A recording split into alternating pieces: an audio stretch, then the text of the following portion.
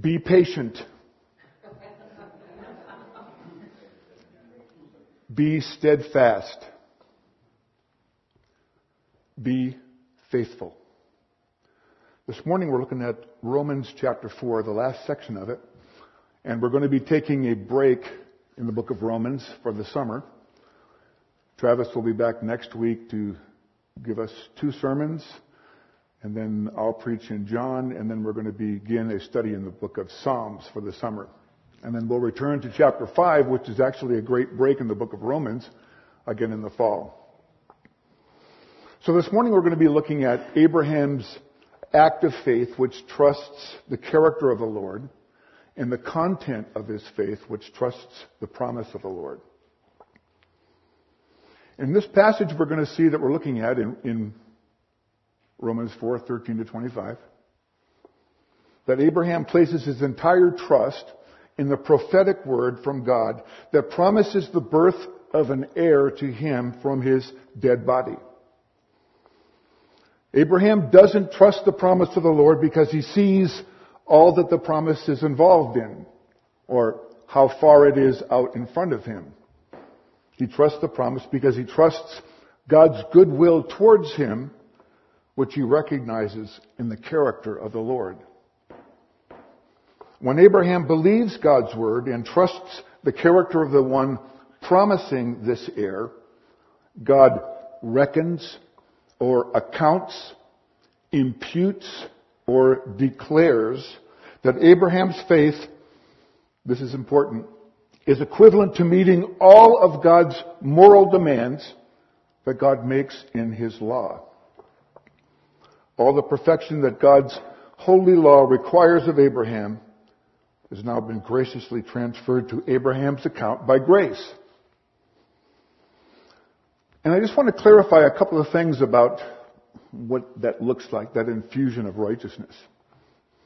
The imputation of righteousness. So God actually doesn't infuse righteousness into Abraham. That would be a Roman Catholic position.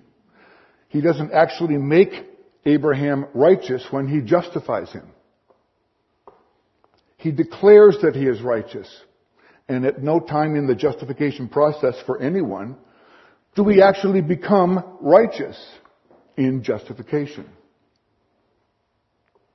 The righteousness that is imputed to us when we believe God is something that's outside of us, that God gives us freely by grace. It's as if God looks at Abraham and takes his own divine righteousness and puts it into the bank account of Abraham because Abraham believed God. And at no time subsequent to that declaration that Abraham is now righteous does God ever take away any of that righteousness because of Abraham's sin. In fact, the entire time that Abraham is justified and seen as righteous before God, he remains a sinner. And Abraham remaining justified before God is never based on Abraham's works or his ability to keep the law after he is justified. At no time does Abraham's justification depend on Abraham's ability to keep the law. And so Abraham here serves as a model for our faith in the resurrection of Jesus Christ, where God credits our faith in Christ as meeting all the demands of God's righteousness. So I want to look at 5 important points this morning as a way of sort of reminding us what we've been looking at in Romans. And I want to look at 2 passages, 2 reminders for the passage we're going to be looking at this morning. I need a little water. Okay, so the first reminder, I want to remind you about the difference between law and gospel. Both the law and the gospel are found in the Old and the New Testaments. Okay. I said both the law...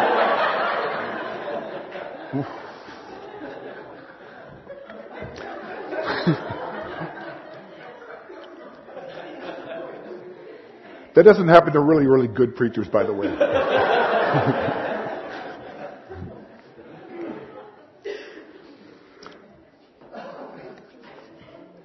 Okay, I am going to get beyond this. So the law is a revelation of God's will in the form of command or prohibition. If God says you shall not do this, you will not do this, you must not do that, or you shall do this, you must do this, you will do that, that is law. And the gospel, in another sense, completely embraces everything that pertains to the work of God, where He's bringing us back into the fold of a relationship with Him.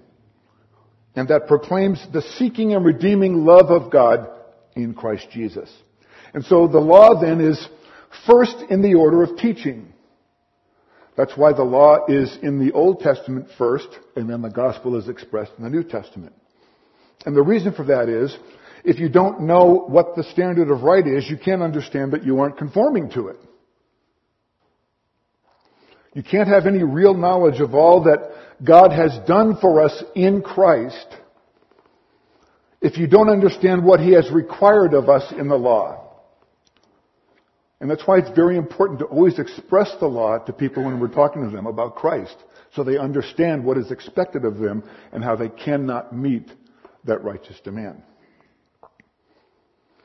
The second reminder is of what the law and the gospel do. The law declares the rule of God's will. The gospel declares God's graciousness to us. The law speaks of our duty, what we must do. The gospel tells of God's love for us. The law ministers death, it says in 2 Corinthians 3, and the gospel brings life through the Spirit. The law works wrath, we're going to look at this morning. The gospel results in love. So the law calls us to doing. The gospel calls us to believing. Where the law demands, the gospel gives. Where the law threatens, the gospel promises. Where the law condemns, the gospel justifies. Where the law curses, the gospel blesses. The law reveals our sin nature, and the gospel reveals the grace of God toward sinners.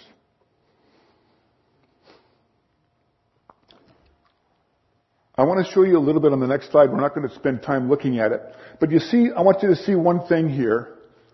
That from 13 to 18, Paul only uses the word the promise. He never says the promises. You see 3 times in that section right there. So we'll pick it up at Romans 4:19, which is the basis of our passage. He did not weaken in faith when he considered his own body, which was as good as dead since he was about 100 years old, or when he considered the barrenness of Sarah's womb. No unbelief made him waver concerning the promise of God, but he grew strong in his faith as he gave glory to God, fully convinced that God was able to do what he had promised. That is why his faith was counted to him as righteousness. But the words "it was counted to him" were not written for his sake alone, but for ours also. It will be counted to us who believe in him who raised from the dead Jesus our Lord, who was delivered up for our trespasses and raised for our justification. So the third reminder I want to make this morning is that there is a single promise of God, and it's recognized by a constellation of terms. You notice that God only uses the word the promise. He never says the promises. And there are about 40 passages in the New Testament that speak of the one single plan, or the development of that plan, from Genesis all the way through all of the New Testament. And so in a sense, all the patriarchs are not only receiving the promise, but they're waiting for it out ahead of them as well. And these are some of the things that were promised. Travis mentioned a couple of them last week, just as a matter of review. So one of the things that was promised in this constellation of terms was material blessings. So we saw that the flocks and the herds were increased in great wealth. There's an innumerable offspring that would become the nation of Israel. The land of milk and honey in Canaan. The promise included deliverance from bondage by the Egyptians. It promised a kingdom ruled by a man of God's choosing, where Travis read in 2 Samuel 7. But way out ahead in the future, God was promising much, much more than that. He was promising the Holy Spirit and the Messiah, the forgiveness of sin, a believing people called the church, and a heavenly and external existence with God in the future. All of these are a part of the promise, but the New Testament specifically refers to Jesus as the ultimate fulfillment of that promise to Abraham. So the fourth reminder is that the single promise of God is at the heart of all Old Testament teaching. Probably the most important part of that is that the attestation in the New Testament of the ultimate fulfillment coming not only in Jesus, but in the suffering, death, burial, and resurrection of Jesus. So it's through the work of Jesus that God would ultimately fulfill His promise to Abraham in Genesis 22 when He said, "In your seed all the nations of the earth will be blessed because you have obeyed my voice." And so God's ultimate blessing to the world came in the person from Abraham's seed, Jesus Christ. And that's why Matthew begins in his gospel, in the chronology, the very first verse says that Jesus is the son of David and the son of Abraham, and Jesus is 42 generations removed from Abraham. There's lots of sections in the New Testament that speak to Jesus as the ultimate fulfillment.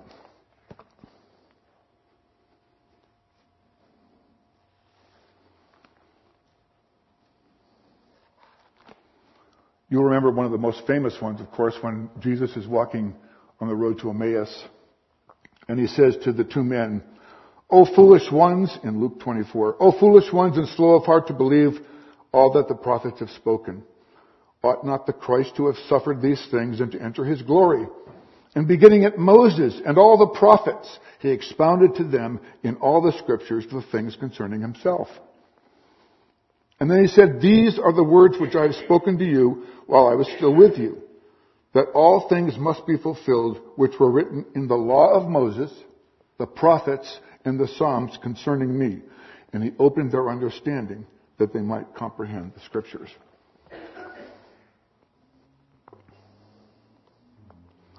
You'll remember in Acts 2:37 when, right after Pentecost, Peter is explaining to the Jews that are there that they were responsible for crucifying Christ.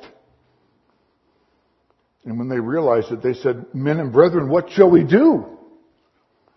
And in 2:38, Peter said, "Repent and let every one of you be baptized in the name of Jesus Christ for the remission of sins, and you shall receive the gift of the Holy Spirit. For the promise is to you and to your children and to all who are afar off, as many as the Lord our God will call."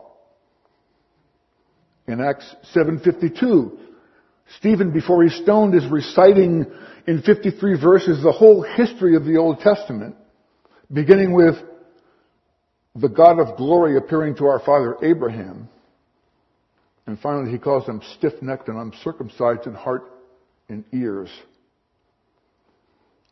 He said, "You always resist the Holy Spirit as your fathers did, so do you. Which of the prophets did your fathers not persecute? And they killed those who foretold the coming of the Just One, of whom you now have become the betrayers and murderers." In Acts 10:43, Peter explains that the Jews were responsible for crucifying Christ. And he says, "To Him, Jesus, all the prophets witness that through His name, whoever believes in Him will receive remission of sins." And there's more even too in Acts 26, but I won't go there right now. What's important about this is that this promise that was made to Abraham is at the heart of all Old Testament teaching. It's, Jesus is the center of all the teaching in the Scriptures.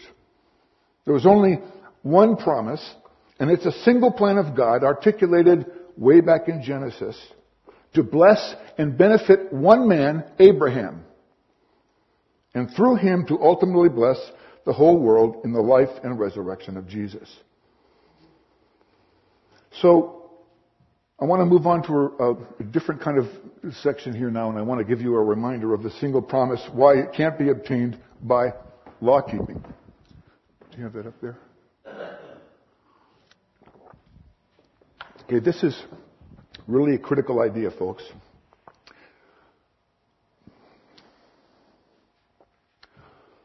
I'm going to read it the way it is in the original, okay? For the promise to Abraham or to his descendants that he would inherit the world was not fulfilled through law, but through righteousness that comes by faith. For if they become heirs by law, faith is empty and the promise is nullified. For law brings wrath, because where there is no law, there is no transgression either. And I'm showing you these words as being struck through, and I'm going to explain to you why it makes a difference when we have the word the definite article, and why we don't have it.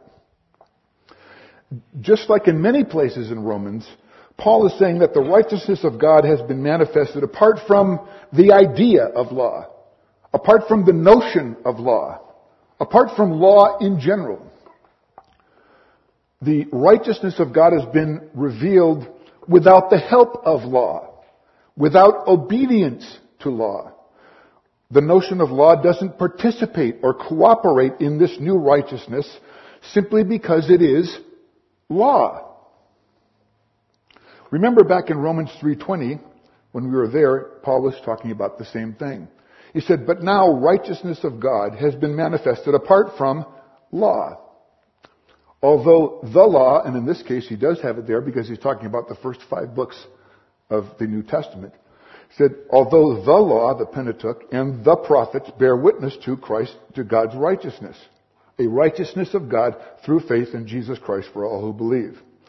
So what Paul has been expounding in the book of Romans is that this revelation now is a category of righteousness by divine origin in opposition to the kind of righteousness that comes from human works. This righteousness, the declared righteousness, which is imputed to our account, is granted from faith, not because of anything we've done or anything we've merited, but because the object of faith is Jesus Christ. So Paul's meaning then is the promise has nothing to do with law. Nothing to do with law. Absolutely nothing to do with law. It has only to do with grace. And so as Travis commented, if therefore the inheritance of the promise was supposed to be hanging on the condition of obeying the law, then no one would ever be able to obtain the promise. Because it's impossible to keep the law in the terms in which it was given, which is perfectly. For by law no flesh living can be justified. The promise fails if it be by law, for law works wrath, Paul says. So the 6th idea here is that the reason righteousness can't be obtained by law keeping is that law keepers are under the curse of the law. This is a huge reason for why obedience to the law could never work to obtain the righteousness that God is giving us. This righteousness can't have anything to do with law because literally law works out wrath. Law causes men to be the subjects of wrath. Law causes men to be condemned instead of causing them to be righteous by supposedly keeping the law. And where there is no law, there is no sin. Now I've got a little cartoon illustration to show you. Here's a guy, he's standing at a crosswalk with his wife, okay? And behind him and to the left is a sign that depicts the law. It says, in this area right here, absolutely no machete juggling. And it's not as if he's a machete juggler and wants to do it. He just looks at his wife and he says, I don't know why I feel like juggling machetes. This is really the heart of the response of the human nature to law. Now, Paul further explains this a little bit in chapter 7, which we'll get to in the fall, but I just want to touch on this idea here. He says, I would not have known sin except through law. For indeed, I would not have known what it means to desire something belonging to someone else if the law, the 10 Commandments, had not said, do not covet. But sin, seizing the opportunity through the commandment, produced in me all kinds of wrong desires. Sin produced in me all kinds of wrong desires. For apart from law, sin is dead. And I was once alive apart from law, but with the coming of the commandment, sin became alive, and I died.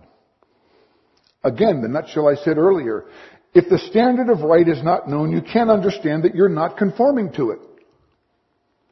But you also have to understand that conforming to it means conforming to it absolutely perfectly, which is why the promise could never be based on law. Because no one can keep it absolutely perfectly, which is exactly what Jesus was describing in Matthew in the Sermon on the Mount. He said, look, it's not this fact that if you're going to tell me you've never committed adultery, that's wonderful, but you haven't kept the law. The law says if you look at a woman with lust, you've committed it. If you're angry with your brother, you've murdered him. Where do you think murder comes from? It comes from hatred. So Jesus in the Sermon on the Mount was teaching that there's a true righteousness which is much beyond law keeping, because righteousness can't be had by keeping the law. The law has no creative power to make the carnal spiritual. It can't change an unrighteous heart into a righteous one. The purpose of the law is rather to aggravate the evil. It multiplies offenses like we saw in the cartoon. The law exposes the disease of sin within us. It stimulates and stirs it up, but it provides no remedy for it because the remedy is found only in Christ.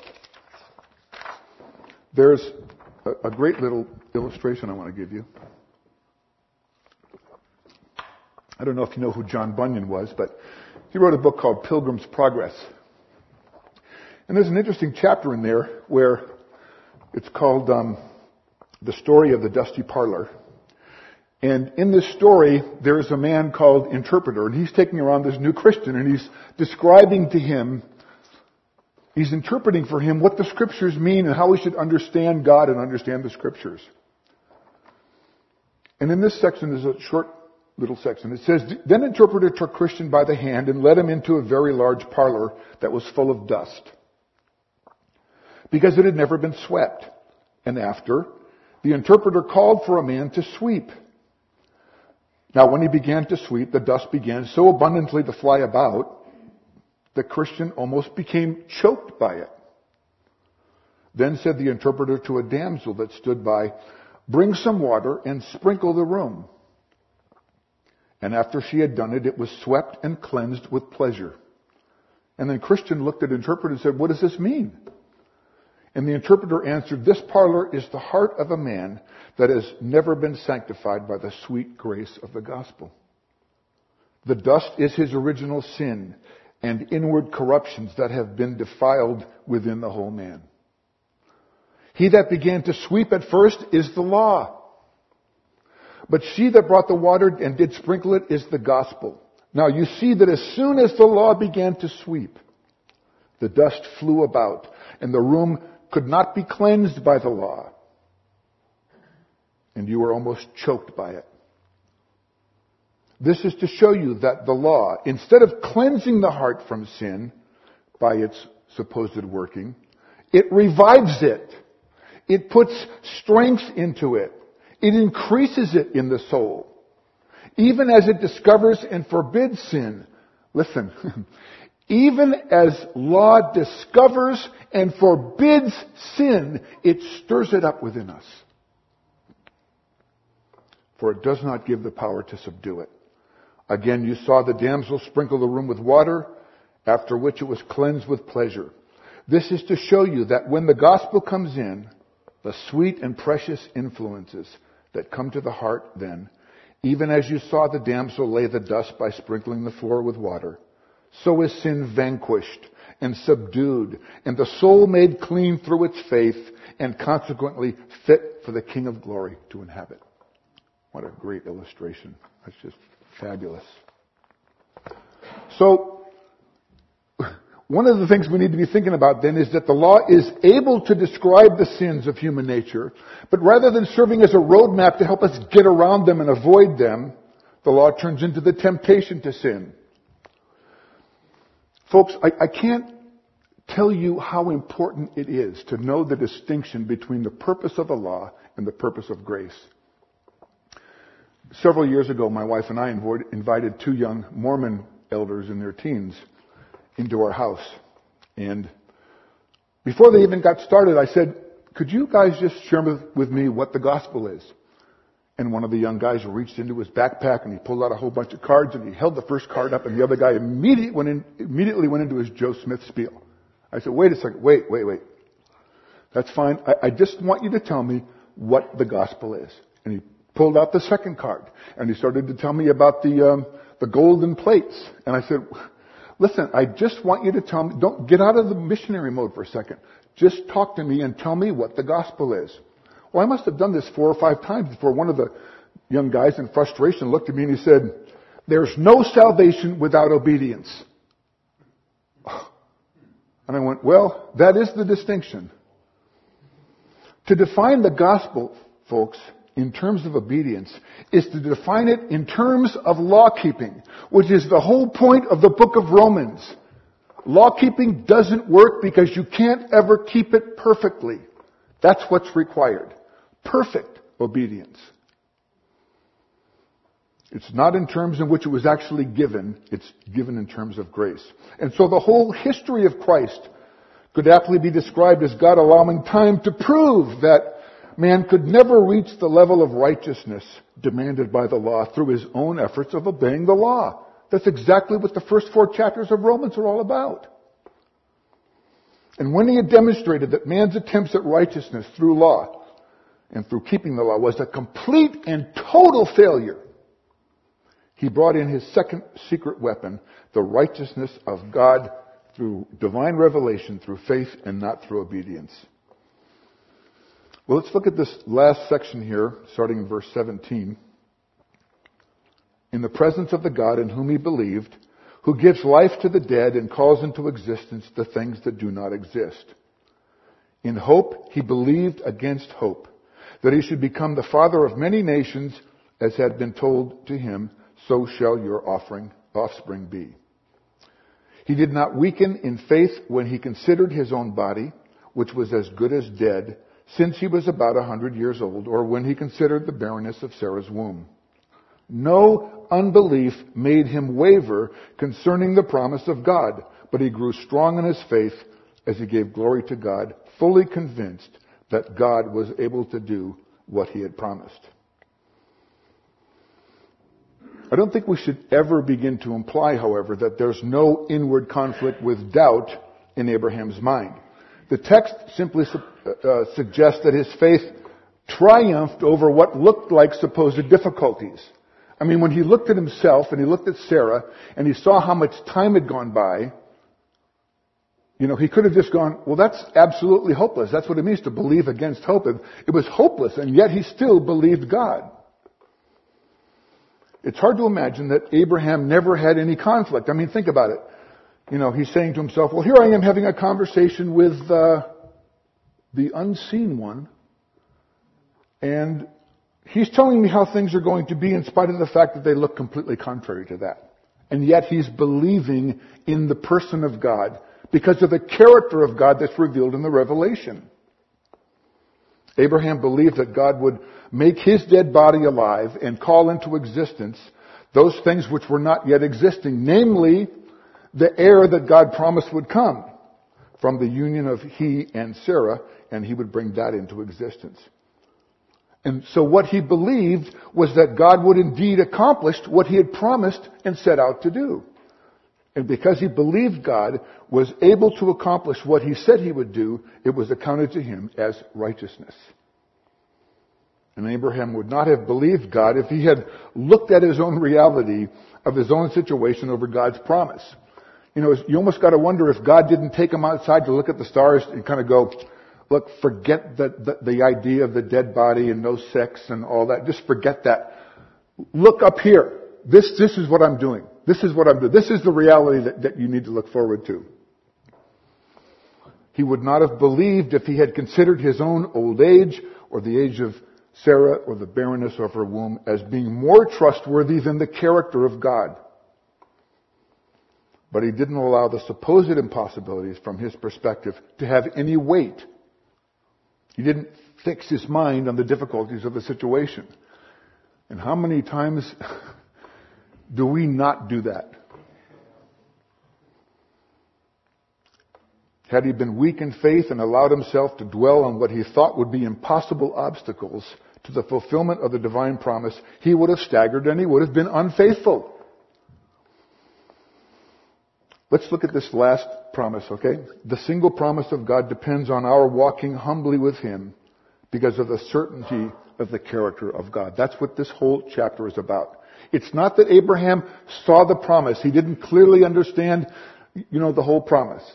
He saw the character of God and he saw that that was trustworthy and that's what he believed and that's what made him walk in faith. Now it was not written for his sake alone that it was imputed to him, but also for us. It shall be imputed to us who believe in him who raised up Jesus our Lord from the dead, who was delivered up because of our offenses and was raised up because of our justification. Folks, we should be amazed at these verses, that Paul would include this in here for us. As if to say, look, it's no different for anyone. It's just like it was for Abraham, just like it was for him, that's the way that it is for us. If our faith is in the God who raised up Jesus our Lord from the dead like Abraham, we share in the same promises promised to Abraham. But let's remember a couple of things here too. I'm pretty sure the words Jesus Christ never fell out of the lips of Abraham.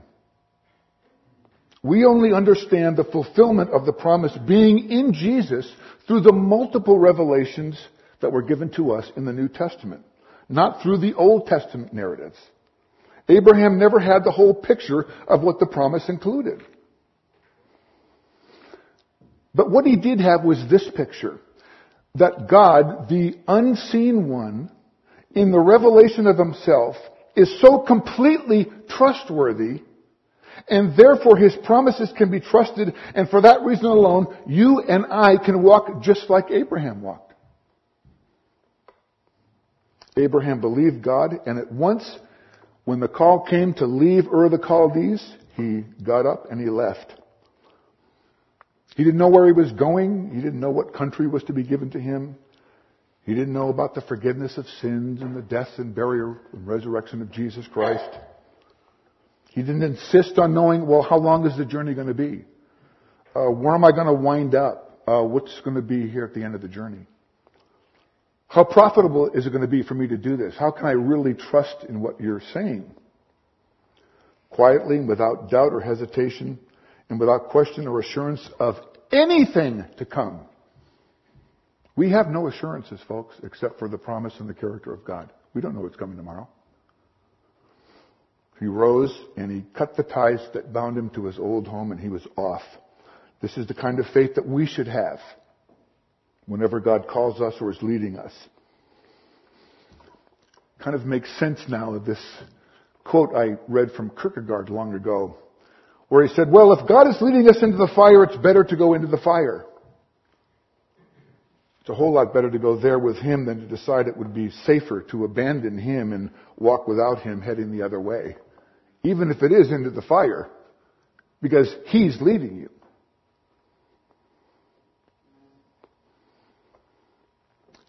But folks, we walk in faith even in the bad days. Some of those days are going to look pretty bad. We don't, by the way, preach a prosperity gospel here. We don't tell you that, well, if you put your seed faith in, God is guaranteed to bless you. And if you don't get the blessing we think you should get, then your faith is kind of weak. That's not the gospel either. Jesus promised that if you follow him in this world, you can be guaranteed of having tribulation. Because the world has a totally different perspective and a direction that it wants to go in. It knows what's good and right and sound, not Jesus. We should be thankful, by the way, for the blessings and the misfortunes when we're walking by faith. Because God brings them all. We don't forget the days of our troubles or pretend that they didn't happen. You know, when we had the car accident, or when we lost all the money in the investment, or when we had this long sickness, or we had to go back into the hospital because it had to get corrected because of what wasn't anticipated. But listen, folks, don't be surprised if unexpected misfortune turns out to be fortunate in some way you never planned when you were walking by faith. I want to just share with you a minute something that happened to me. Several years ago, I was working for 8 years at a very large nursery in Fall Creek. And I was the inventory guy there. And one day in August, after I'd been there for 8 years, out of the blue, I walked in at 3:30 and nobody was in the office. I thought, it's kind of weird. We don't leave until 4:30. So I'm entering this information in the inventory into the computer, and the owner comes up and says, "Rick, you got a second?" I said, "Sure." He starts to walk off, and immediately I knew that was it for me. I'm done. He's going to fire me. So we walk into the conference room, and he's sitting there with the other co-owner, and he says, "Well, Rick, this is your last day. Here's your departing check. Here's a letter of reference, and Rick, if I were you, I'd get a lawyer." And I looked at him, I said, "Well, why do I need a lawyer, Dave?" "Well, Rick, you better get a lawyer." I said, "Well, Dave, I've been here for 8 years, and I'm working at will with you, and I have no antagonism towards you whatsoever. In fact, you guys have been very gracious to me. You've provided for me. I have no anger of any kind with you." And the other gentleman that was sitting there was co-owner. He said, "You mean to tell me, Rick, you're not going to be like angry and enraged and throw a scene?" And I said, "Oh, so that's why you had everybody leave early? Because you thought I was going to have a scene because you let me go today?" I said, "Dave, it's very, very disheartening that you've known me for 8 years and known me so little." I said, "I look at this completely different than probably a lot of people do, and definitely the way that you do. But I believe 8 years ago the Lord gave me this job. And I believe just now He took it away. Blessed be the name of the Lord." And they were like, "What?" And it gets better or worse. So I went back to my cubby and started cleaning out the stuff on my desk. And I had no warning this was going to happen. Suddenly I get a phone call from a friend of my son's, and my son and some friends had been camping up at some campground near there, and this friend of my son said, "Mr. Brownell, you better come and get your son." I said, "Why?" "He's totally drunk. He's completely drunk. He can't drive." So I put my stuff in my car and I went up and I just loved my son. Didn't say anything about being fired, just went back home. So, Sheila walks into the house and she goes, "Well, how was work today?" And I went, "Well, we got some talking to do." But here's the catcher.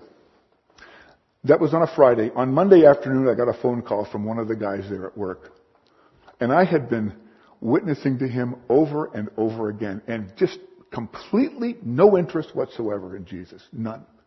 And it didn't matter what I said, what I did, no interest. So he says to me, "Rick, I heard they let you go. I'm just really saddened by that. I went to Greg, and I said, 'Well, how did he react?' And Greg said, 'Well, it was really weird. He said, blessed be the name of the Lord.'" And this is what he said to me on the phone. He goes, "Rick, after 8 years, I think I finally get it. I get what faith is. I get what it is." And I was just like, wow. I mean, sometimes we look at ourselves and we think, well, this is about me. But sometimes it's not about us. I mean, it took that to happen in my response, which would have been normal if I hadn't been trying to evangelize him and talk to him about Jesus. And he looks at me and he says to me on the phone, "Yeah, I get it, man. It's about trusting and believing in God, isn't it?" Wow. I'm just like, wow, that's amazing.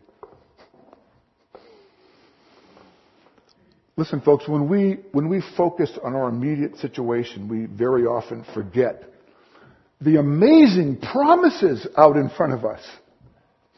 The day of coming great joy when everything is made aright. The whole world is made aright.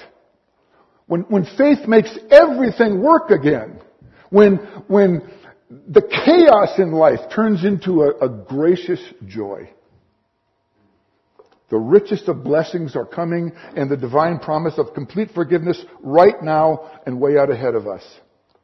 And when we focus on now, we often forget not only that God, what He has already done for us, but we forget just what God really requires of us. And our focus should never allow us to forget what God has been calling each of us to do. And you know what, folks? It's not about law keeping. You know, Jesus said this very, very clearly. In kind of an unusual spot, He's chastising the Pharisees in Matthew 23:23. And He says, "Woe to you, scribes and Pharisees, hypocrites! For you pay tithe of mint and anise and cumin and have neglected the weightier matters of the law." He says, you guys, you know what you do? You think somehow righteousness is gained by taking a little anise and getting the right number of grains. And then taking the cumin powder and just getting exactly the right amount. And then taking just the right number of leaves of the mint and saying, "There you go, Lord, give me your righteousness." And Jesus says one thing. You know what it is too, don't you? The weightier matters of the law are these: justice, love, mercy, and walk humbly with your God. That's what's required. It's not law keeping. It's trusting in God. Trusting that no matter what comes up ahead, that we're trusting the character of God to lead us where He says we need to go.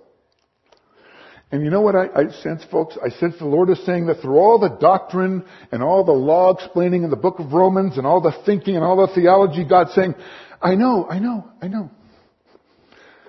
Get your eyes off your own experience and be patient. He's saying, I know what it looks like. I know sometimes it's not going to look very good, but you know what? Remember my promise and be steadfast. I know, folks. Listen, be patient, be steadfast, but remember who I am and be faithful. Let's pray. Amen. Father, you are so good to us because you are so good. Your love and mercy are gracious to us. Father, thank you for pouring it out to us in Jesus Christ. Thank you for explaining to us the distinction between keeping law and living in faith. Father, we just pray that your Spirit work in our hearts right now and in the days to come to keep your promise in front of us in your character. And Father, help us as we sing and lift up your name right now in the gracious character of your name. In Christ's name we pray. Amen.